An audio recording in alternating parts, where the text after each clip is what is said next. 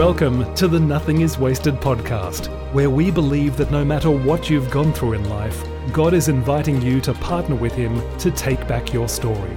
On this podcast, we have inspiring conversations with people who are doing just that. And now, your hosts, Davey Blackburn and Aubrey Sampson. Hello, welcome to the Nothing is Wasted podcast. I'm Davey. And I'm Aubrey, and we are so excited to welcome you to today's episode. Yeah. Davey, Claire Culwell is our guest. Wow. I was so amazed by this story. This story is wild and crazy. Amazing. I don't want to ruin it too much, but go ahead. What were you going to say? I thought by doing this podcast that I had seen it all. I really was like, nothing surprises me. When she tells her story, I'm like, what? Yes. Wow. I listened to this. You know, a lot of people don't know this, but I listened to your interviews with these guests and in preparation for our time together. And I mean, I burst into tears when she talked about her story. It's so powerful. We'll keep teasing it. I'm not going to spoil it for you. But if you're Claire Culwell, she's a speaker. She's a pro-life activist. You'll see why as soon as you hear her story. She released a memoir earlier this year called Survivor, an abortion survivor's surprising story of choosing forgiveness and finding redemption. And you are not That's an appropriate word. Surprising story. I mean, it really is. You're like, wait, what? It's crazy. It's crazy. So don't Google her right now before you listen to this. You need to listen to her talk about it. It's crazy. We want to encourage you to go and rate and review the podcast. If you have not done that, it really is helpful to us. It would be a favor to us, but go and do that. But we also love to hear how this is ministering to you. And so do that right there where the review is. Just wouldn't it be awesome if Apple Podcast was populated by a bunch of stories of redemption because of how this podcast is I love that thought. Ministering to you. So speaking of, can I read a review that we have, Davey? Yes, I would love that. Okay. This is a 5-star review, by the way, which I love. It says, my very favorite podcast. Here's what it says. I've been listening to this podcast for several years and just love it. Each episode is so gripping, and I love hearing how through the pain and agony and suffering each person has walked through, they share how the Lord has brought them through to a place of hope and healing. I have shared many episodes with friends that have walked through similar circumstances. It encourages me to continue to trust the Lord in new ways and to know that God is tenderly caring for me and can and will use my pain in ways I can't even imagine. Thank you. Thank you. Wow. That's so, man. I know. It's amazing. So awesome. I love it. We would also love to invite you to stick around. Afterwards, Davey and I are going to talk about some of the things that God showed us through this interview. You're not going to want to miss that. So let's go ahead and take a listen to Davey's conversation with Claire Culwell.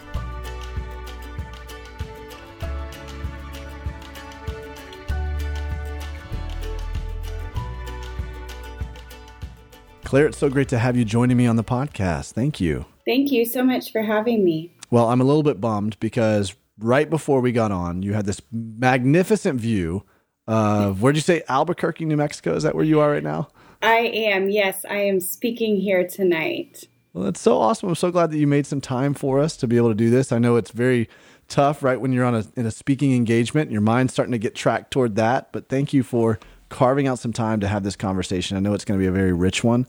I know it's going to be an encouraging one and a challenging one for our community. And so I would love for us to just to hear a little bit about you, just kind of what you do right now and what life is like. Tell us a little bit about Claire Culwell before we kind of dive into your story and this message that you're carrying. Well, it's an honor to be able to share my testimony with your audience. I am from Austin, Texas. My husband, David, and I live there. We have 4 children together. I actually married into kids. I married a single dad who was doing it on his own. And so I've raised his 3 children, and then we have one daughter that's 8 together who feels left out, that she's not adopted, that she doesn't have a birth mother. And so life is good. I grew up in Austin. My parents still live in Austin. I have a sister, Rachel, who lives in California. We are both adopted, which you'll hear some about. Yeah. But I tell people all the time, my first job is full-time taxi driver, full-time laundry folder, cook, all the things that a mom does. It's my greatest joy. I love every minute of it. And my second job is traveling the country to share my story. And so I mainly speak at fundraisers for nonprofits, for pregnancy resource centers and adoption agencies. But I also speak at churches and other types of events as well. Wow. So that's a little bit about me and where I'm at today. Wow, that's incredible. Okay, already. So here's the thing. Here's what's I've said this before to our listeners, but we didn't talk about this beforehand, Claire. I on purpose don't dig into people's stories too much before, because I want it to land on me for the first time. I want it to hit me. Okay, there's some things that remarkably, the little bit that I know about your story and what you've just told me, that has just profoundly landed on me. And that is that as we're going to talk about, you were adopted, right? And now you have essentially adopted someone else's kids.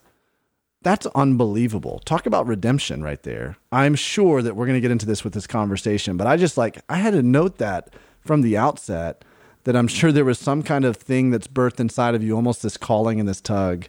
And now you're taking on this responsibility to do for someone else what someone did for you. And just, wow, so cool. Okay, let's dive into this. And now I also just realized there's a nuance to this, in that you have stepped into kind of a blended family situation. So we're going to talk a little bit about that as well, if you're okay with that, to whatever degree you feel comfortable with it. Why don't you go back, tell us a little bit about just this profound thing that happened to you, that now has birthed this message that you're carrying. Tell us a little bit about your story. Well, as I mentioned, my sister and I are both adopted. So that's kind of where my story starts. My sister and I are adopted from different birth mothers and grew up in a Christian household. Our parents have been in ministry for over 40 years. Absolutely incredible upbringing, incredible parents. They weren't able to have children naturally. And so they say that adoption was the other route if you can't have children naturally. And so they adopted children. And I think growing up, we knew, like, we were wanted, chosen, and loved. I say those words to people a lot because it truly was a picture of my childhood. Like, we didn't think anything of being adopted. Yeah. We actually remember, like, being in school and people being like, gosh, sorry that you're adopted.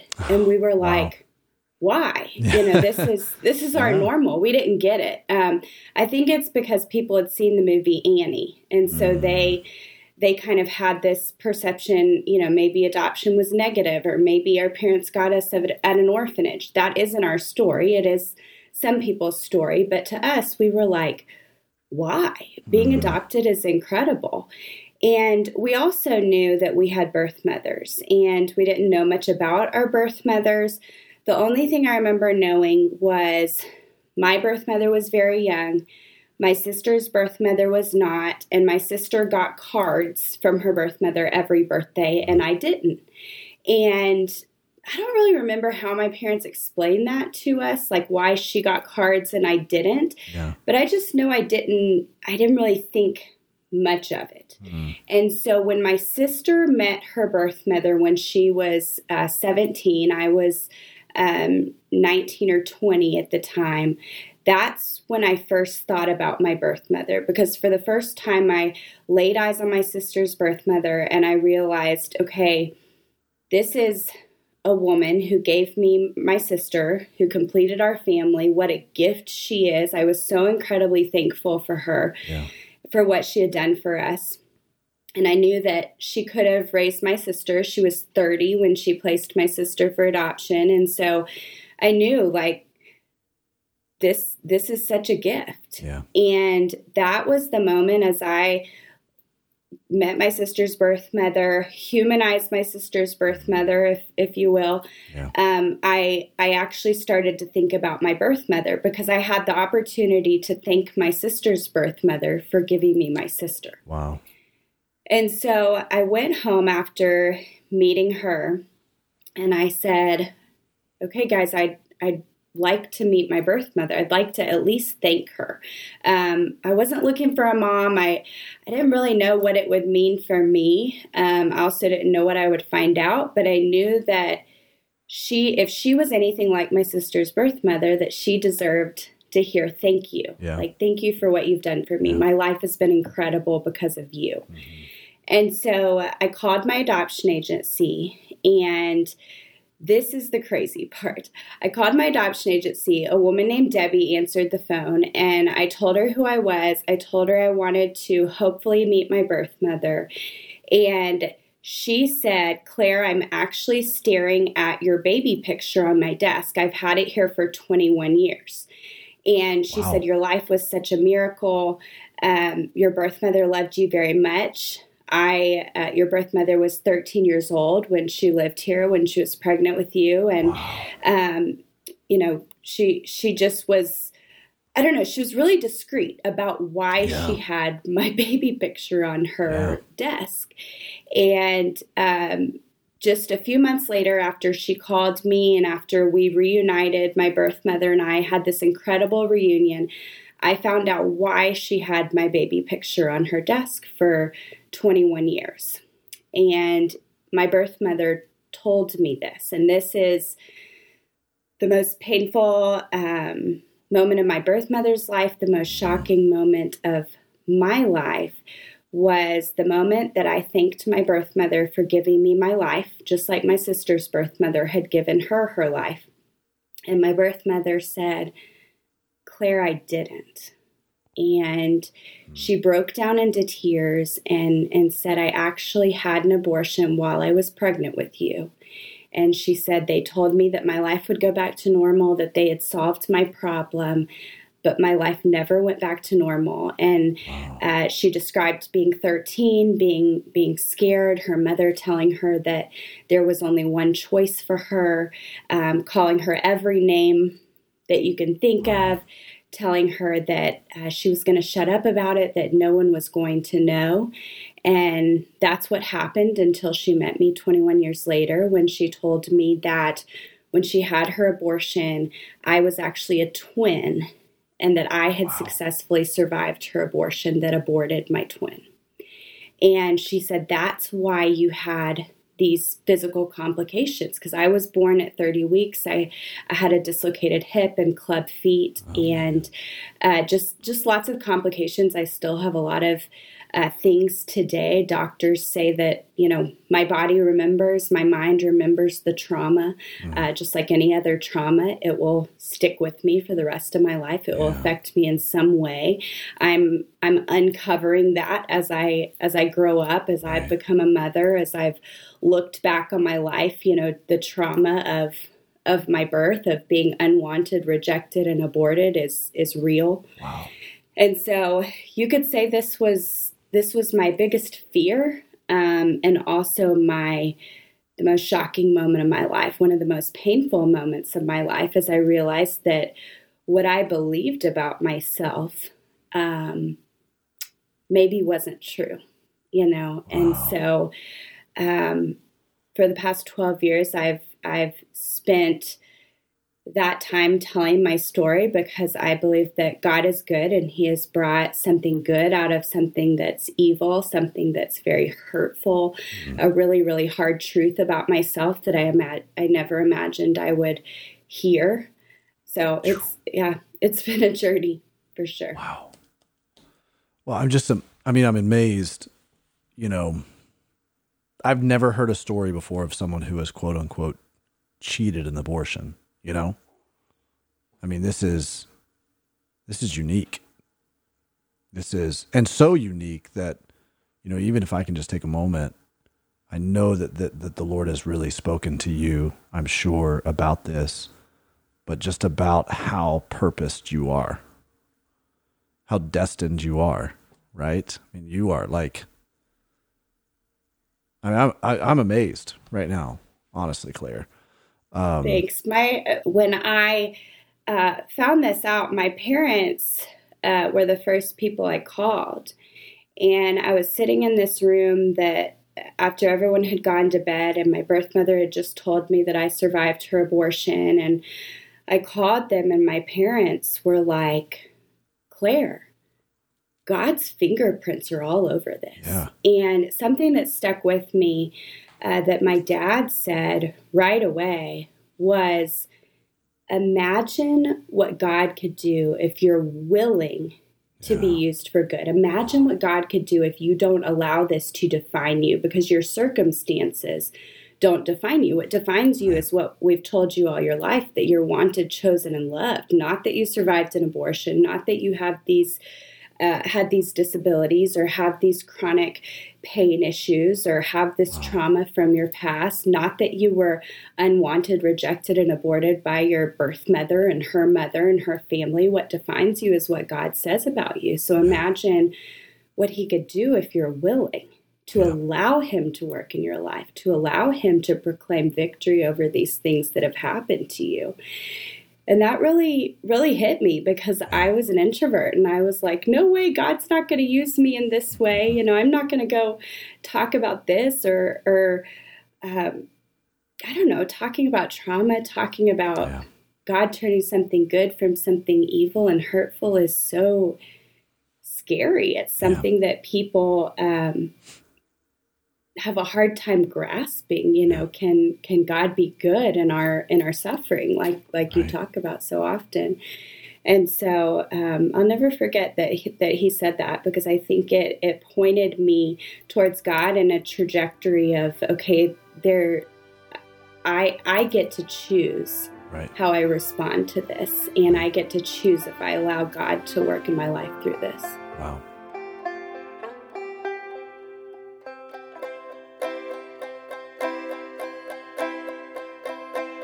Hey friends, we know that many people are struggling as we head into the holidays, and that during seasons of suffering, money can be a big factor that hinders people from receiving the help that they need for their pain. In honor of Giving Tuesday next week, we want to encourage you to check out how you can give directly to fund someone else to receive Pain to Purpose coaching at no or at least a discounted cost to them. We have Pain to Purpose certified guides who have experienced pain and healing themselves, have gone through our Pain to Purpose certification process, and who are now coaching people through the Pain to Purpose course to help them navigate the minefields of their healing journey. We match people to our certified guides based on the areas of pain they've experienced, because we believe there is power in shared experiences. These guides are ready to help this holiday season, but not everyone that needs that help has the money to get the help. So if you go to nothingiswasted.com/donate, you can select from the drop-down menu Pain to Purpose Course /Coaching Scholarship Fund. Again, that's Pain to Purpose Course /Coaching Scholarship Fund as an option for your giving amount. This sends your donation straight to our fund, where people who need coaching but can't afford it can receive coaching from one of our certified guides for free or at a discount. This is an incredible way to donate this Giving Tuesday to people who are seeking help for their pain. Again, that's nothingiswasted.com/donate to make a tax-deductible donation of any amount that will be designated to our Coaching Scholarship Fund.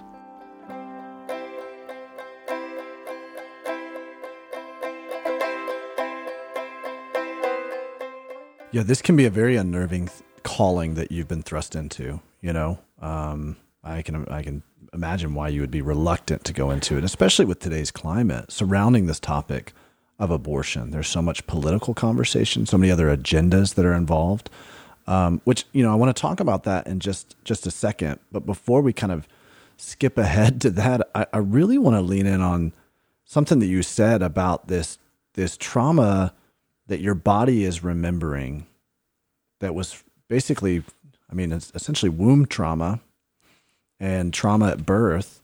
I think we're just now, over the past decade, maybe a little bit longer, 15 years, uncovering some of the science around our brain and the effects on our body. And there's so much more conversation about that now than there was 10 years ago. but it's still uncharted territory in a lot of ways. And so I've not really had a conversation with somebody who experientially is learning and parsing out and untangling womb trauma. Can you kind of give us some insight into that? Maybe what are the doctors telling you? What are you experiencing? How have you started to untangle some of that trauma?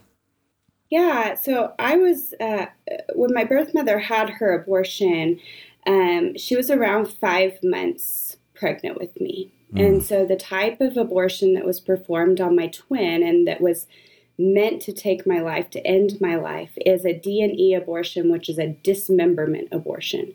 So essentially, what we know about babies at that gestational age is they're pretty aware. Right. They can feel, they can hear, they respond to touch, to movement, to pain. They can suck their thumb, they're dreaming, they have all their organs. And so I saw I saw my twin's body being torn apart limb by limb. That's what this type of abortion is. Wow. And the sac that I was in was ripped during her abortion. And so potentially I was fighting for my life. I was in this fight or flight mode. And so what doctors believe is that womb trauma can last throughout your life. Any trauma can send someone's body into fight or flight mode, but especially from those formative years in the womb and those first couple years of life. If your body's in this constant state of fight or flight, fearful for its life, trying to stay alive, that can affect the rest of your life. And so then I was born and I had a dislocated hip and I had club feet, and then I was in body casts until I was 2 years old. And so, and I was left alone in the hospital for 2 months until my parents adopted me. And so all of those things combined can affect somebody for the rest of their life. And so I actually respond to fear, pain, just uncertainty, so many different things in the form of body pain. And so I have some autoimmune type responses. And so that's been interesting because I didn't realize, how many things and how my body reacts is related to that. I told my husband recently that I'm always surprised. Every single year I speak about 20 to 30 times. And so I'm traveling a lot. But that's all I do. I travel 30 times a year and then I'm at home. But when I'm home, I'm literally trying to recover. From what I've put my body through by just getting up, going to the airport, sitting on a plane, speaking in front of an audience and going home and then doing the same thing the next week. And I'm always surprised how I can't function like a normal person does. I don't know why. I'm always surprised. And so as I've grown up, I've realized how many of these things that I experience are related to the trauma at birth and related to my fight or flight response. Wow, man. It's so insightful. And yet my heart is just, I'm breaking and I'm honored, right? At the same time, I'm like, my heart is breaking for you that you're undergoing this every single time. I travel and speak as well. And so, just trying to put myself in your shoes and what you have to go through to recover from these speaking engagements. And yet I'm in awe that you do this and that you continue to put yourself in that kind of a mode, knowing the ramifications that you're going to feel later, but because you're on this mission, because you have this holy discontent, this thing that you're carrying, to fight for against the injustices that are going on right now. And wow, just, you mentioned too that there was some emotional trauma within that as well. Or I have to imagine that, even though your parents really kind of tried to speak that truth into you, was there some stuff there once you discovered this reality?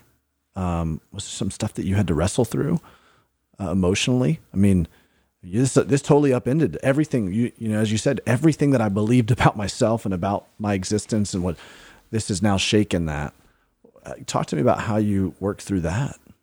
Absolutely. I think it was really confusing, is the word I want to use. I was never angry at my birth mother. I understood that she was 13 years old. I knew that God really did give me a heart of forgiveness towards her in the moment that she shared about her abortion with me.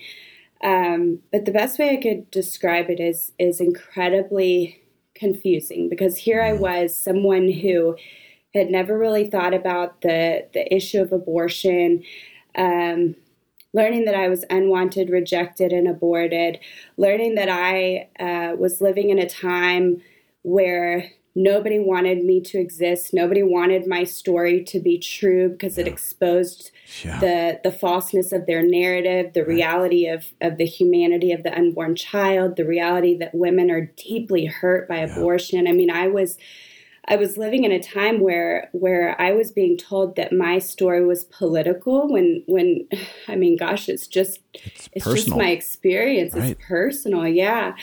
And so I think that's what's been, emotionally hard for me is it just feels like I'm on this roller coaster of emotions of trying to fight for someone like my birth mother, trying to just give women, give my children what my birth mother didn't have, not even thinking about it as a political issue, but I take so much heat and hatred for it. Right.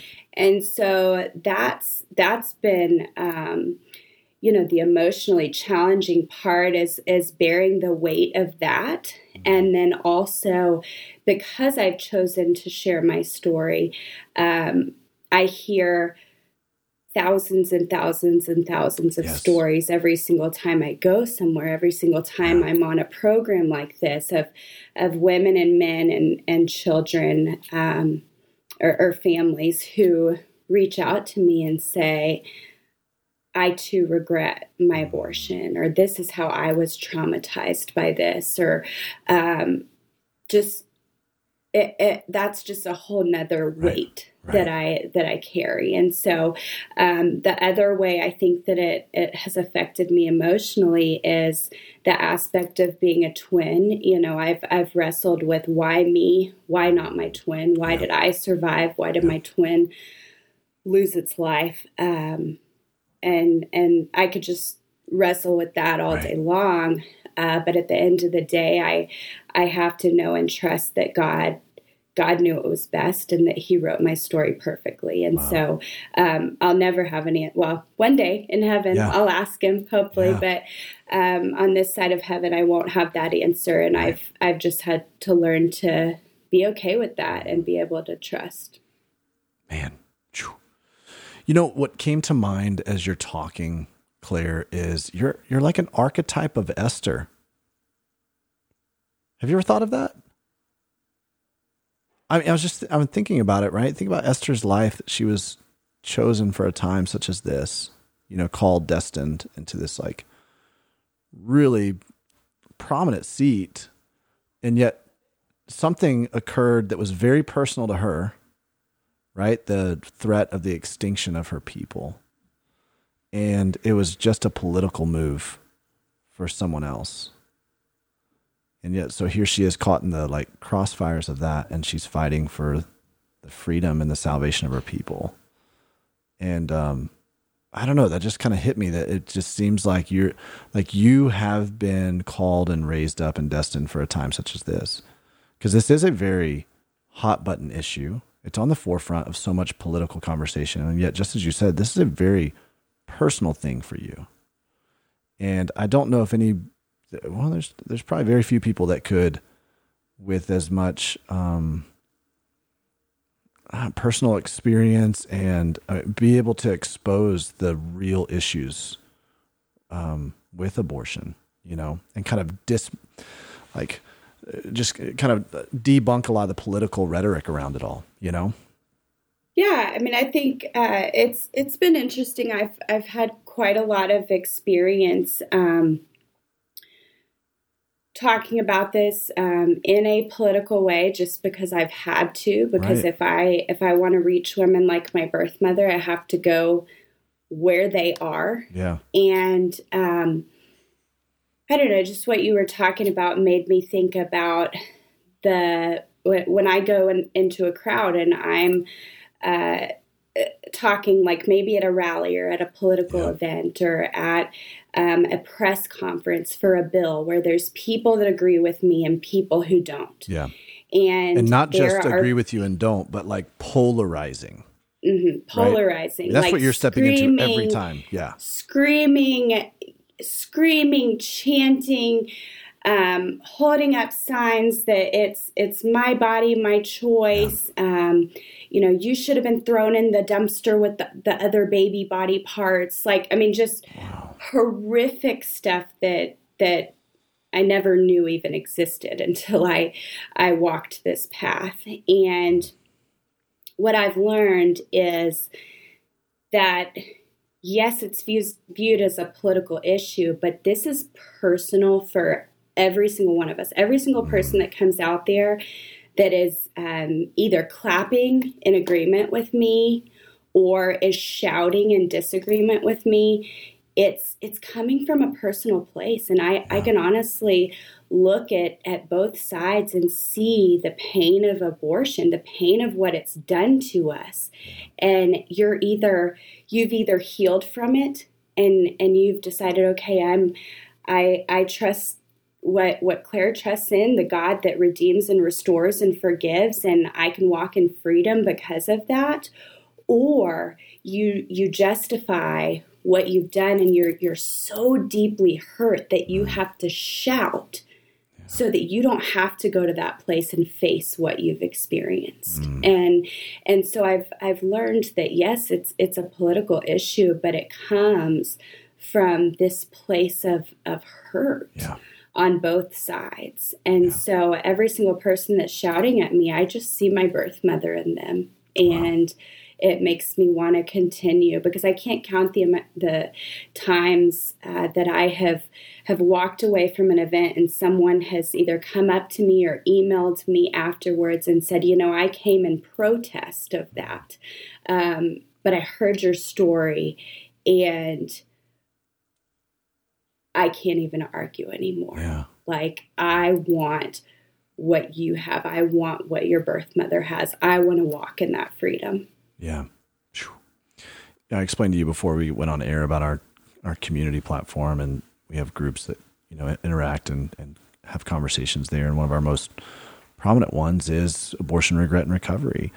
And so, I know experientially that there are so many women who have walked through that and are wanting to find healing from that. What's your experience? Because I think the narrative says that that's not the case, at least from a political perspective, but you're experiencing so many who are looking for that, but maybe are silenced or feel very full of shame, too much so that they don't feel like they can step up and ask for help. Can you talk to me a little bit about your experience with that? Women do regret their abortions. I have somebody come up to me in the audience of every event I go to with tears in their eyes, saying, I haven't shared this with anyone. It's been 15 years, 20 years on average for women to face what they have done, face what they've experienced, and seek out some type of healing. A lot of women don't. And, something I learned early on after I met my birth mother and learned that I was the type of person who'd been affected by abortion, an abortion survivor, a unique way of being affected by abortion, but still a very traumatic way to be affected, was that I didn't know where to turn. I mean, I went home. I knew I could talk with my family. I knew my parents would support me. My sister would support me. But the people in the pews of my churches, the pastor, my community, my extended family, did I know that I could turn to them in this moment where everything was crashing down around me as I learned that I had been affected by abortion? No, I didn't.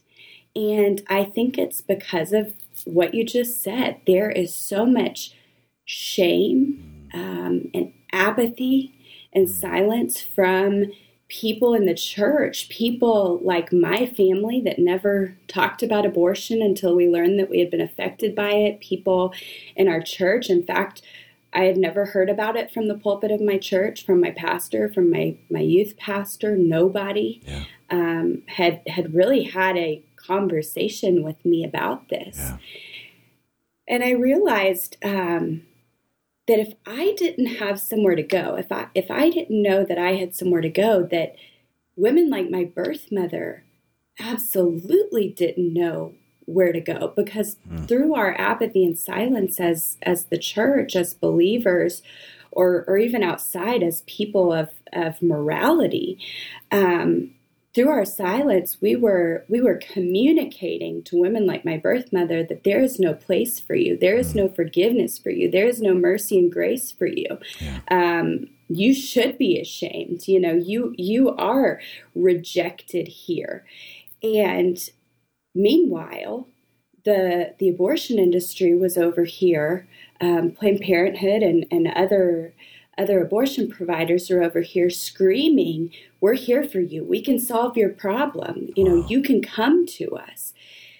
And so I learned that women like my birth mother are silently suffering in the pews of our churches, or silently suffering in our families, in our neighborhoods, in our communities, because of our apathy, our silence, and the message that we're communicating to them because of that.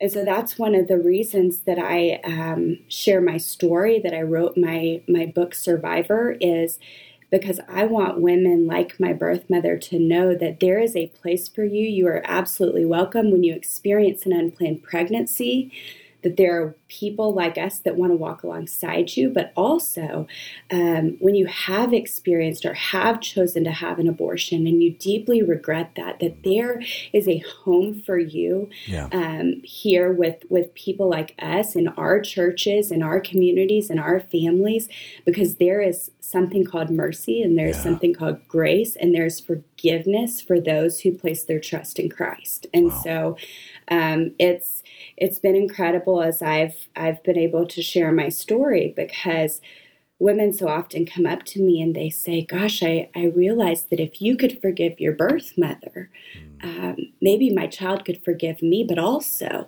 if you're saying that God could forgive your birth mother, maybe God could forgive me." Wow. And he wants to, and he will.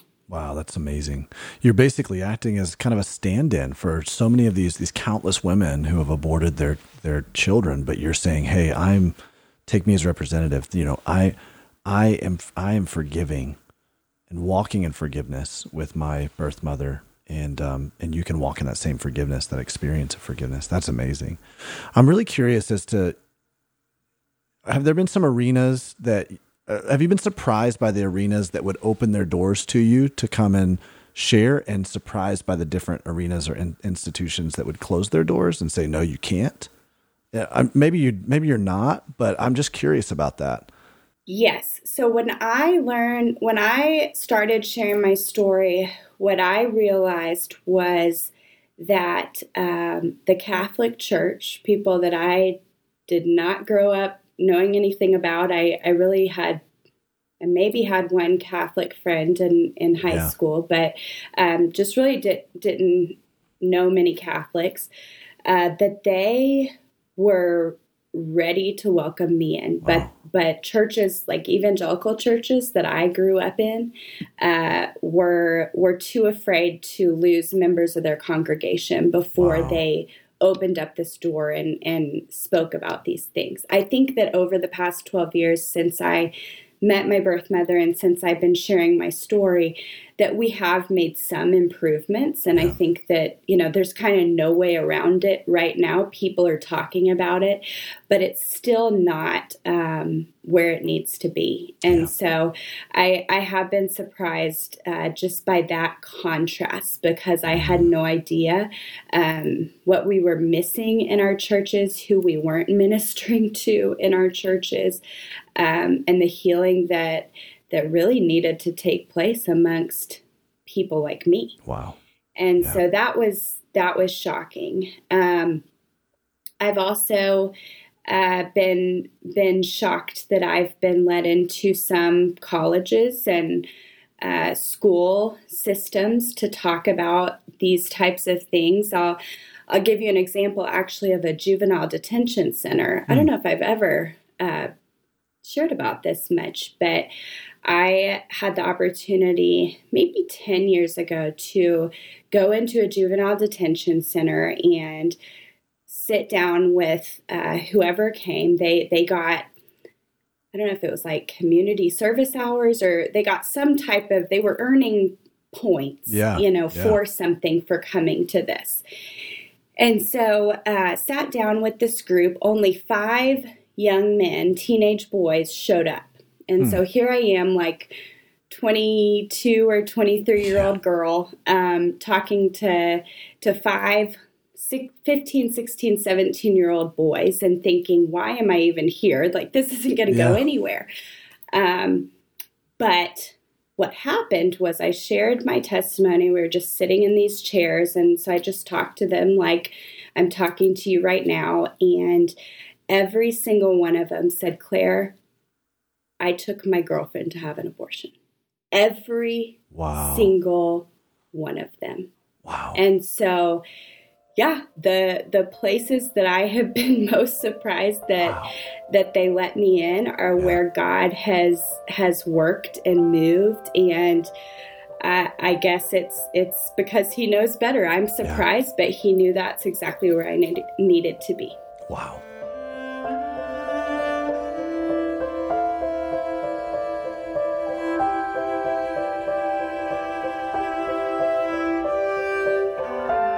Hey, Nothing is Wasted family. By now, I hope you've heard us talk about the Pain to Purpose devotional. It was released back in August of this year. And let me tell you, it was an absolute labor of love for me. I wrote it as a resource that I wish I had when I was working through my own pain valley.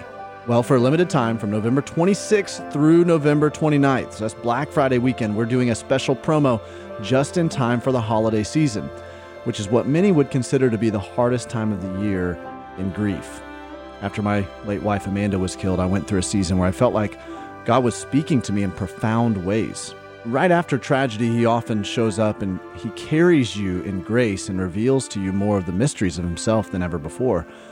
But I had a hunch that a dry season was coming for me. I knew enough about following Jesus to know that things ebb and flow like that, and I knew I'd want to draw from these truths again. So I decided to write everything down that I was learning. And then I found myself sharing these insights so much with people we were helping and coaching that I decided to create a resource that would lead people into the aha moments I experienced through God's Word, particularly pertaining to pain and trauma. That's what the Pain to Purpose devotional is all about. It's a 42-day journey that will bless people in your life that could use some hope. Maybe that person is you. Here's the deal. From November 26th through November 29th only, you can buy 4 devotionals and get 1 free. This way, you can get a whole stack of them and hand them out as gifts to your small group at church, your family members who are going through a hard time, a coworker that needs some hope, or really anyone who's trying to find purpose through their pain. Mark your calendars for November 26th and head to paintopurposedevo.com. Again, that's paintopurposedevo.com to get this amazing offer in this short window of time. Help us spread the hope of purpose and pain that only Jesus can give this holiday season.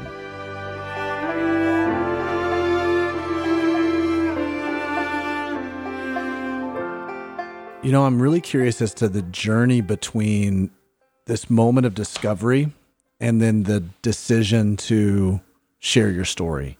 You know, is that one of those things that was like, certainly wasn't overnight, but what happened in between that? What caused you to go, you know, having a little bit of fear and trepidation about this idea of like stepping into this space to, no, I'm going to share my story? Maybe 2 months or so before I met my birth mother and found out this shocking news, I was going to school. I was studying to be a nurse. That was my plan for my life. And I would drive past this Planned Parenthood in College Station, Texas. Have you seen the movie Unplanned? Yeah. Okay. So it's the Planned Parenthood that Abby Johnson ran. And if you haven't seen Unplanned, it's about Abby, who ran an abortion clinic for 8 years, saw an ultrasound-guided abortion, and saw what it did to the baby. How it took the baby's life, and she walked away. And she is the most influential person in the pro-life movement. Talk about God turning something evil into something good. She has exposed more than anyone else. And so and she also wrote the foreword of your book, right? She did. Yes. She's a good friend of mine. And so I would drive past this clinic on my way to school, on my way to work. I had no idea that Planned Parenthood was our nation's largest abortion provider. And so I would drive past it, and I would see people out there, and I didn't know what they were doing, but they were standing there in front of this clinic, like maybe praying, maybe staring at it. I kind of thought they were crazy. Yeah. And so one day I stopped and asked them what they were doing.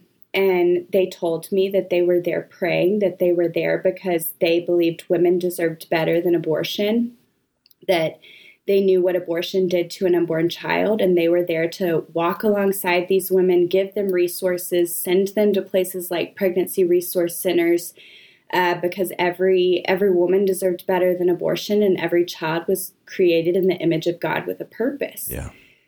And I was like, okay, I agree with that. I'm adopted, but I never imagined that I would go back to those people. But afterwards, after I met my birth mother, I knew where I had to go. Yeah. And I went back to those people, and I told them what I had found out. And of course, they cried, and they actually introduced me to Abby that day because she had left her job at that Planned Parenthood 2 weeks before that. And so I walked in, this young 21-year-old college student, not having watched the news, because who does that in college? I didn't. And not having known that Abby had left her job. And so I walked in, met her, and Abby her story had gone all over the news. Planned Parenthood had sued her after she left her job. And so Abby's story was all over the news. We became friends, the most unlikely of friends, by the way. Only God can do that. Wow.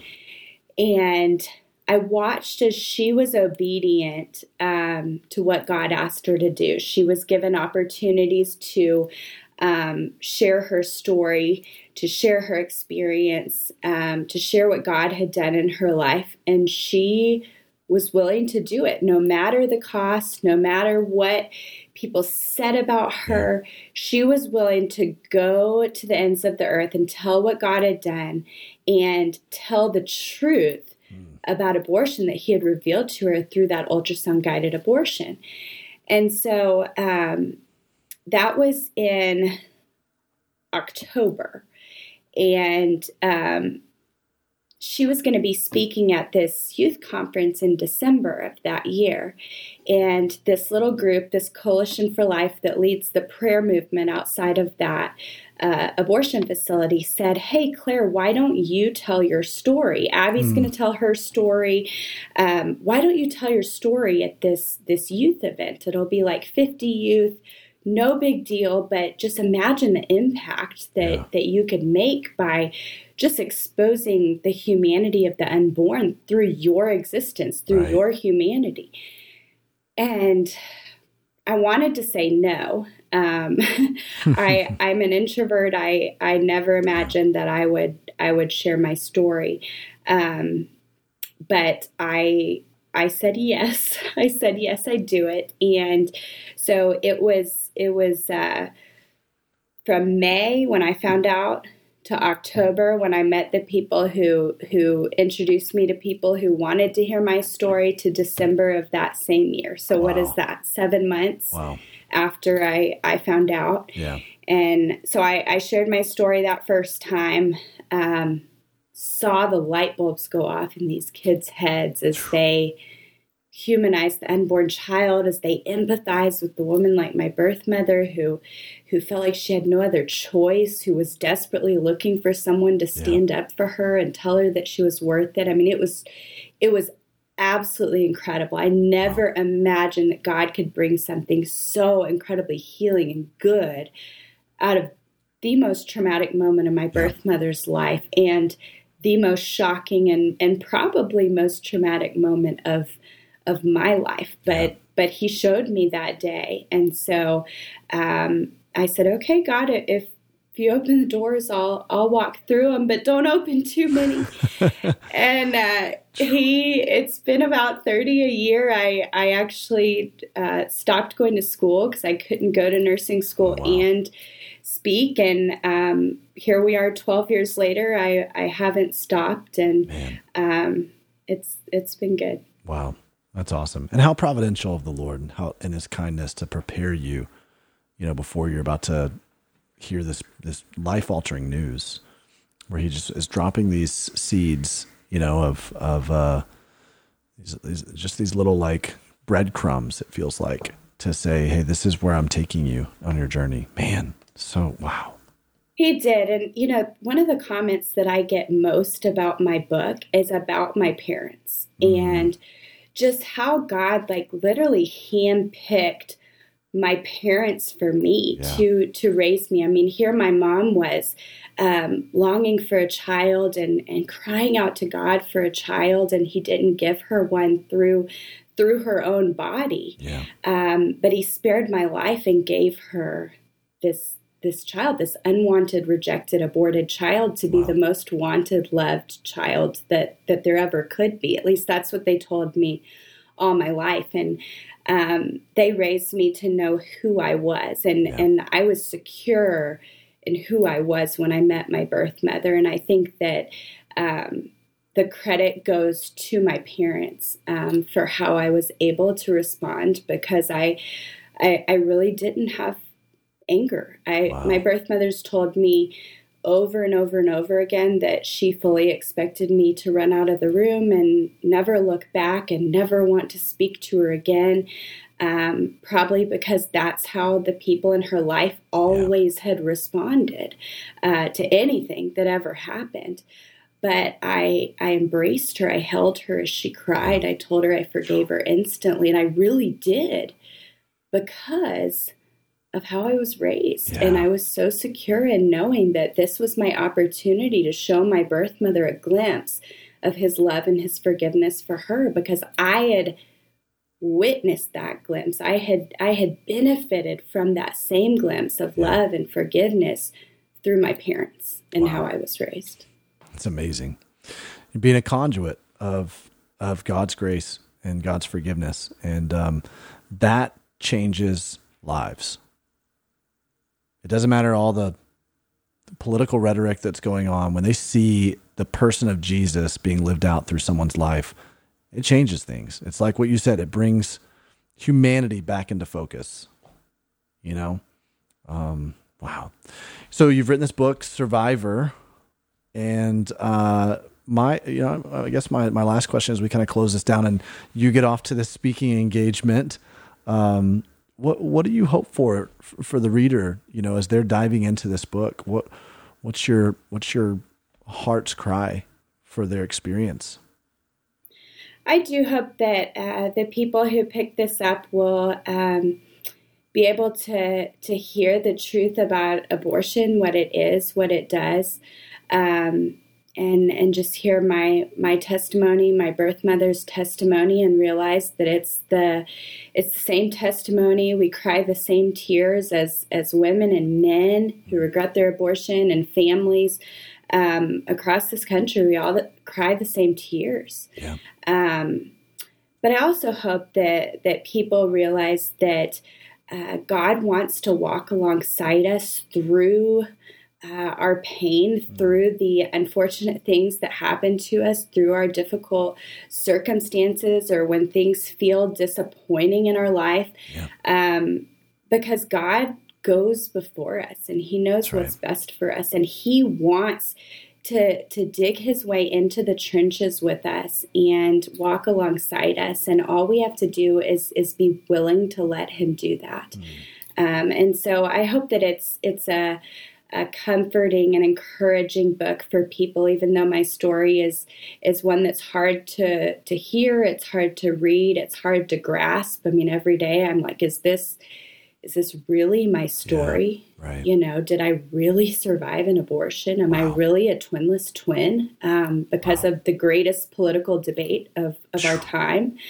But I just hope that it points people to who God says about them, and that he wants to know them and redeem and restore their life, and that the forgiveness that my birth mother found and that I've found and that my parents taught me about, that it is available for every single person that picks up this book. Wow, man.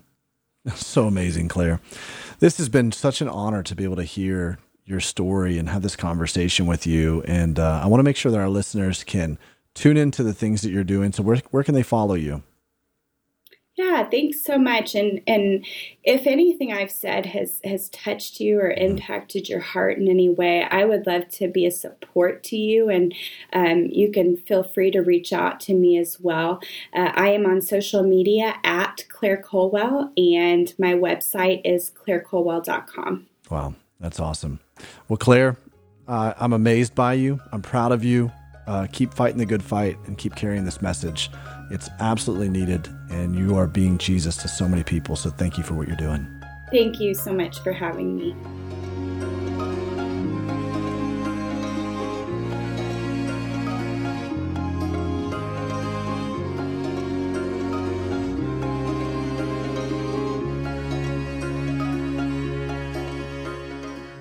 Woo!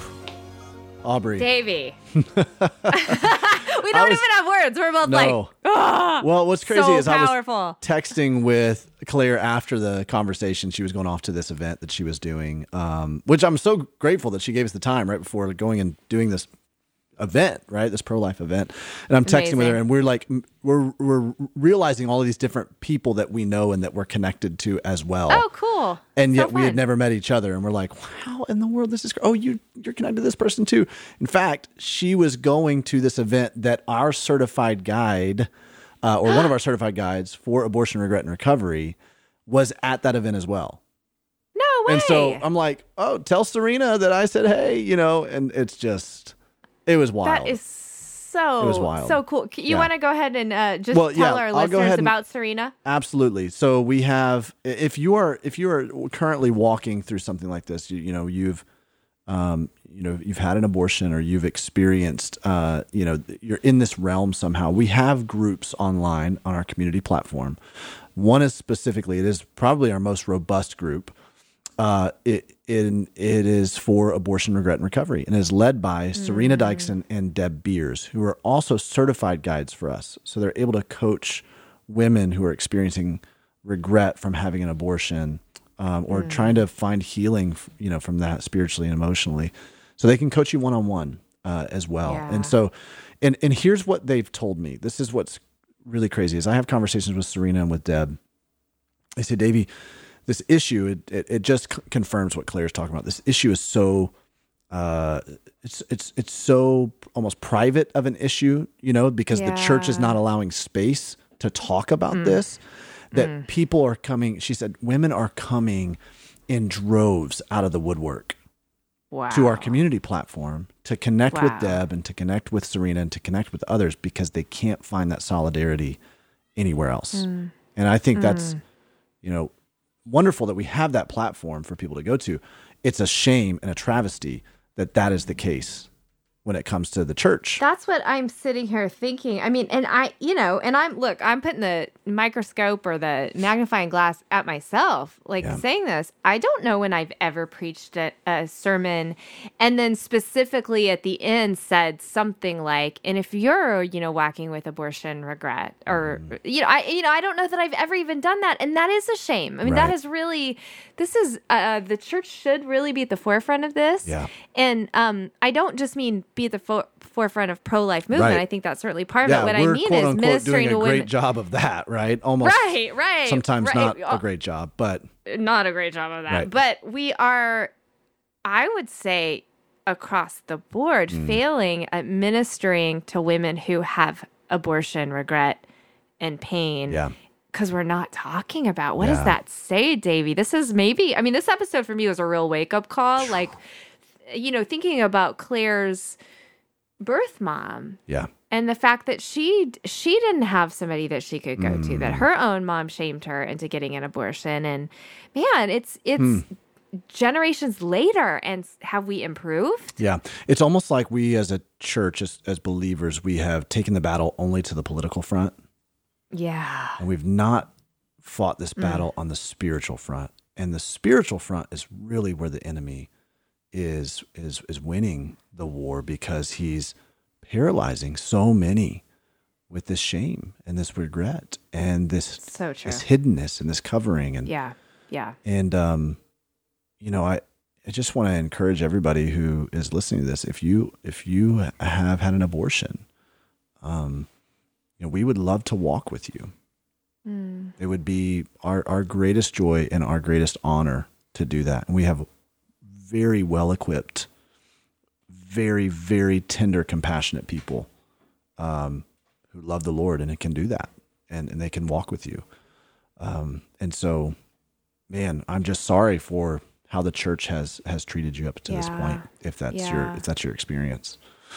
The other thing that this really kind of reminded me of, it was so clear when I was having this conversation with Claire. I mean, so clear that God has destined her to be here on earth for a time such as this. I mean, like miraculously clear, yes. There's no other explanation, right? Like, she, quote unquote, cheated death. Right. Right? I mean, and so she's here, and she is using this, she's leveraging this miracle as a mission field. Okay? But she is kind of the hyperbolic example of what every single one of us should be. Oh, right? Wow. Yeah. Because that's so interesting. We're here, right? You have breath in your lungs, which means you have a unique and distinct calling and purpose for being here on earth. And I know for a fact that there are people who are listening to this, and you're questioning that, and you're wondering. Yeah. And you're going, that's so helpful, Davey, because I think you're right. So I didn't mean to cut you off, but you're right. Like, there are people sitting here listening and wondering and saying, her calling is so obvious, right? And my life may feel mundane or just very average, if not boring, compared to that. How do I know that I'm destined for anything, that I'm purposed for anything? So I think the call that you're giving to our listeners right now is so true and biblical, because you're here, because you've been created in the image of God, because you have breath in your lungs. Yep. God has you here on purpose, for purpose. There's dignity for you. There's destiny for you. There's delight for you. And, how do you discover what that is? I think only by seeing, like, looking back on your life and seeing what the Lord has done and what the Lord has already put in your hands, and then And I would say chase that. Find what you're destined for. Find those little distinctions about you, even if they seem like they are a disadvantage or such, what the world would define as not necessarily this unique, attractive part of you. I mean, go and read Judges chapter 3, the story of Ehud. This is a very obscure story, but it's fascinating, because Ehud's a left-handed man, and back then it was not okay to be left-handed, right? Left-handed, It was not okay, but he was somehow maybe maimed in his right hand. And so, but the story unfolds in such that it was because he was left-handed that he was able to accomplish a task on behalf of God and his people to rescue them from the oppression of a foreign nation, of an oppressive king. Amazing. And it was only because he was left-handed, only because of the blight that society had put on him, or said, hey, you're never going to be anything. But he learned how to fight with his left hand, so he was able to conceal his weapon while he walked through the security of this oppressive king, and then he, with his left hand, plunged his sword into this king, and he was able to free God's people. Like, that's a powerful story that God used his distinction. And every one of us has that. And God wants to leverage that for mission, for ministry, for helping other people. Find that. Just chase those breadcrumbs. You're here for a purpose. That's so good. Well, if you want to learn more about how God may have purposed you, we would love to invite you to check out our Pain to Purpose course. It's available for both churches and individuals. You can hire a certified guide, someone who is just a compassionate guide to walk you through your own pain point. Or like we talked about before, there are community groups to walk you specifically if you're dealing with abortion regret or woundedness in that area, or all kinds of pain points. We've got community groups available for you. You can find all of our resources at nothingiswasted.com. Yeah. You can also follow along in a lot of different avenues. You can subscribe to our email list at our website. You can you'll get updates of podcast releases, giveaways, blog posts, all kinds of different things that are going on. And then you can follow us at Nothing is Wasted Ministries. You can follow me at Davey Blackburn and follow Aubrey at ObSamp. And we would love to thank Sleeping at Last for providing all the music for the Nothing is Wasted podcast. Go and listen to this music. Recently, Aubrey, I've been listening to it a lot. I don't know why. Maybe it's just that time of year. That time of year, kind of darker outside. Yeah. You need that kind of mood music. Okay. Very reflective. That's right. All right. Next week, we have an incredible guest. Yes, we do. Our very own podcast producer. Oh, man. Taylor Carlier is going to be on the show. I'm so excited about this. Talking about her story of pain to purpose. And you are not going to want to miss that. So let's go ahead and take a listen to a little bit of our conversation with Taylor.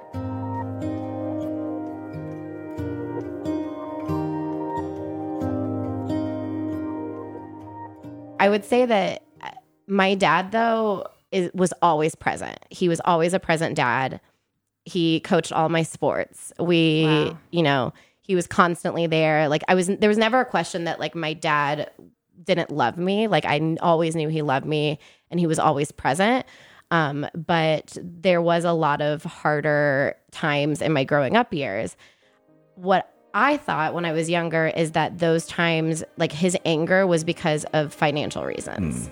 I thought that our family didn't have enough money, and that was true. And I thought that that's why he was upset. And I didn't find out until later that there was a lot more happening under the surface.